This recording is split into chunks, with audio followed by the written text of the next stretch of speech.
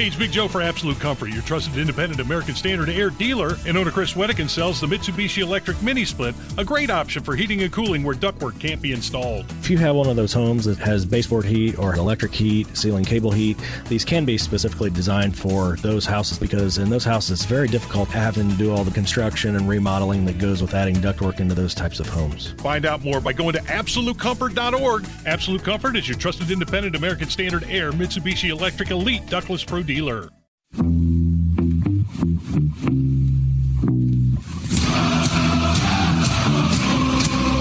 listening to the Hammer and Nigel Show.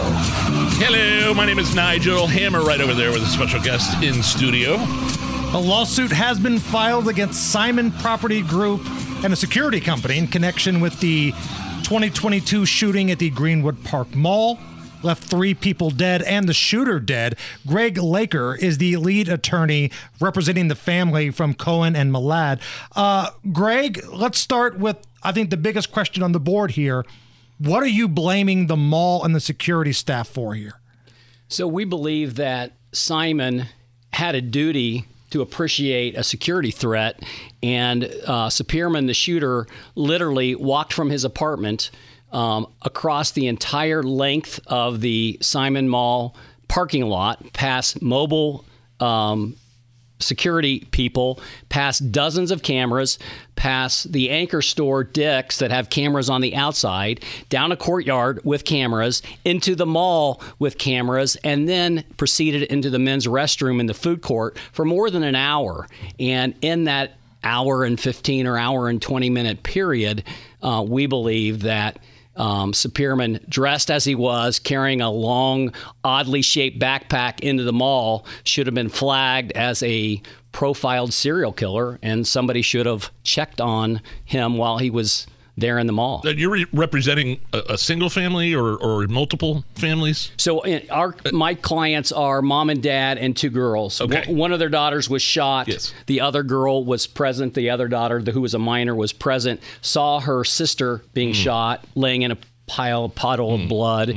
And she herself started to run and got shot. Her purse and belongings in her hands were shot. He was shooting at her after he had already shot the sister. And she eventually got out of the mall and away. So in essence, this is about security. The mall promises security. They've got cameras in place, and nobody was making sure that security was taking place. Is that correct? That's exactly right. I mean, we've talked to multiple witnesses who were at the mall that day, including people from out of state who've commented on the fact that it was just eerily quiet in terms of a security presence in the mall. And one of the things that we're anxious to learn more about is our client literally saw a security guard leave the mall at 5 o'clock, an hour before the mall closes, right out of the door of the food court. So the food court is packed with people. There's a security guard there that decides it's time to go home at 5 o'clock, an hour before the mall closes, and certainly before the shooting. So what are you looking to get for these families? What are the families looking for in this? Well, obviously they want to be adequately compensated for what they've been through. Their daughter spent a month in the hospital, had multiple surgeries, still has chronic daily pain from fragments of the bullet that's still inside of her. But by far and away, the biggest damages in this case are just the utter emotional devastation of the girls and the entire family. I mean, this family has become pretty much a prisoner in their own home because they're afraid to go out in public for fear of things like this happening again. I'm trying to figure out, Greg, I know there was, like you mentioned, the walk from his apartment through Dick's Sporting Goods, through the parking lot. But there, nothing short of a metal detector could have stopped somebody from bringing a gun in to the shopping mall, I feel like. And thank God for Eli Dickin, by the way, who eventually was the one that took down the shooter. Unquestionably. I mean, thank God he was present when he was and was able to, as skilled as he was, to be able to take down the shooter in short order, or dozens of people would be killed and not just 3.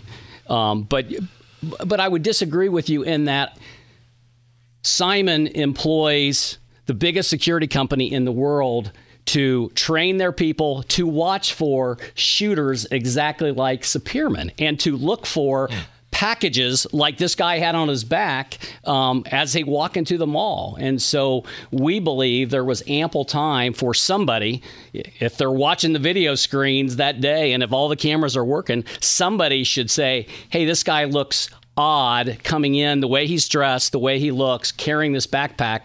Somebody needs to do something. Have you heard from Simon or the security company or even the Greenwood Police Department? What's been their response?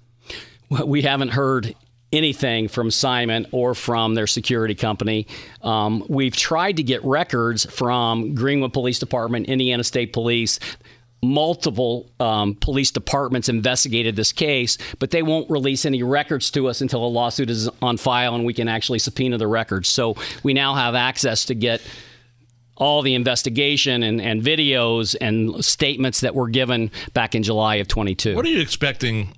Like, because I know Simon has a huge legal department. I mean, they've got hundreds and hundreds of lawyers, and I know one of them actually. And I've not discussed this case. It's the first time I've heard this case. But is it a thing where they're so big and so massive that they might try to throw a bunch of not tricks, but a bunch of lawyer legal stuff, a bunch of legal stuff your way, or is it a thing where they might say this is going to cost a lot of money for us to litigate this.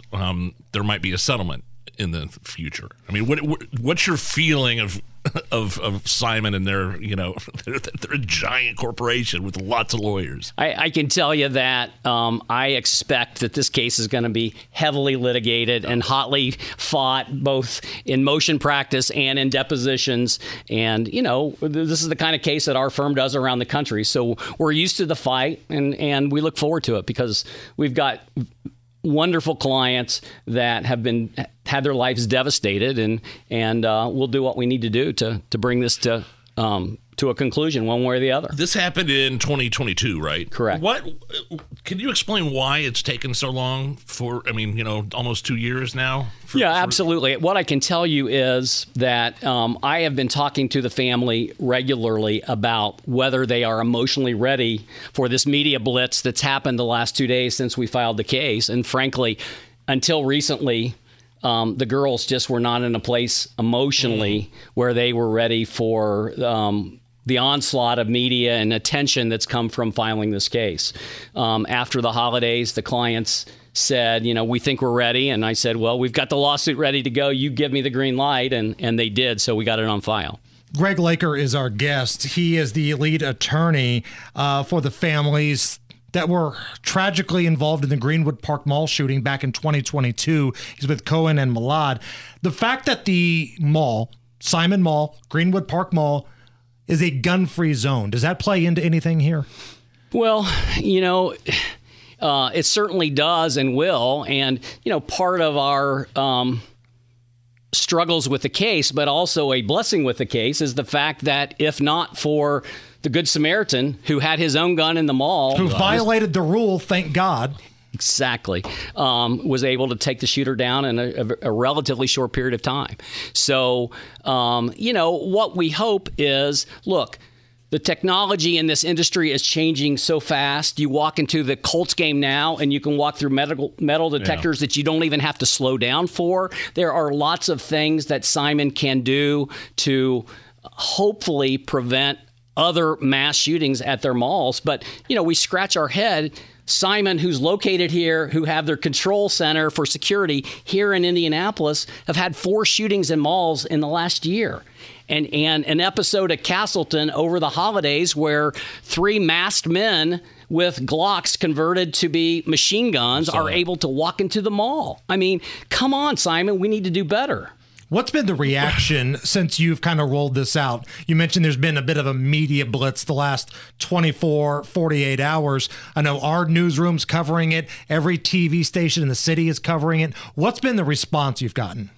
It's been incredibly positive for the family. And I think that most of the people that have talked to the family can appreciate that emotional devastation that's happened. I mean, the daughter talking about seeing her sister in a pool of blood, not knowing whether she's alive or dead, not being able to do anything, and the oldest daughter who was shot basically saying, "I was smart enough to lay there and play dead, so I wouldn't be shot again." I mean, it is literally being stuck into a horror movie for real life, and they've had to live that ordeal. Here's what I'm thinking, though. You've been doing this a lot longer than I have, and with the resources that Simon has, like, if they settle with you, then they're going to have to come to other settlements. Like, this is the first lawsuit, I'm assuming, correct, of its kind. Yes, and there were a lot of other people in that mall, including I don't know whether there's been settlements with the deceased at all. I'm not sure there. But what I'm saying is,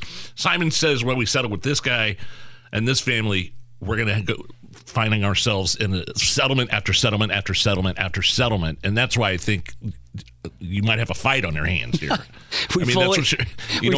Absolutely. And we fully expect that. Does my logic make sense? Yeah, of course. I know of other lawyers who represent the families who lost family members, and those lawsuits haven't been filed. To my knowledge, those cases haven't been settled. And I fully expect that my firm and 2 or 3 other firms in town will be working together from the plaintiff's standpoint against Simon to try to bring justice to these families. So what's next? What's the timeline here? So these things seem to take forever. They do. And I mean, people have asked that question. An average lawsuit in Marion County takes between 2 and 3 years. I fully expect this one could easily go on the long end of that. And what will happen is we'll hear from Simon's lawyers and from Allied's lawyers. Look, it's certainly possible when we get investigations, there's going to be additional parties that we have to bring into the lawsuit. But all that exchange of information is going to go on for months to maybe a year or more. Then depositions are going to start being taken. And all that has to happen before there can ever be any negotiations that take place. So we're in it for the long haul. The family knows that, and they're ready for it. Greg Laker, he is the lead attorney in this lawsuit filed against the Greenwood Park Mall, their security company.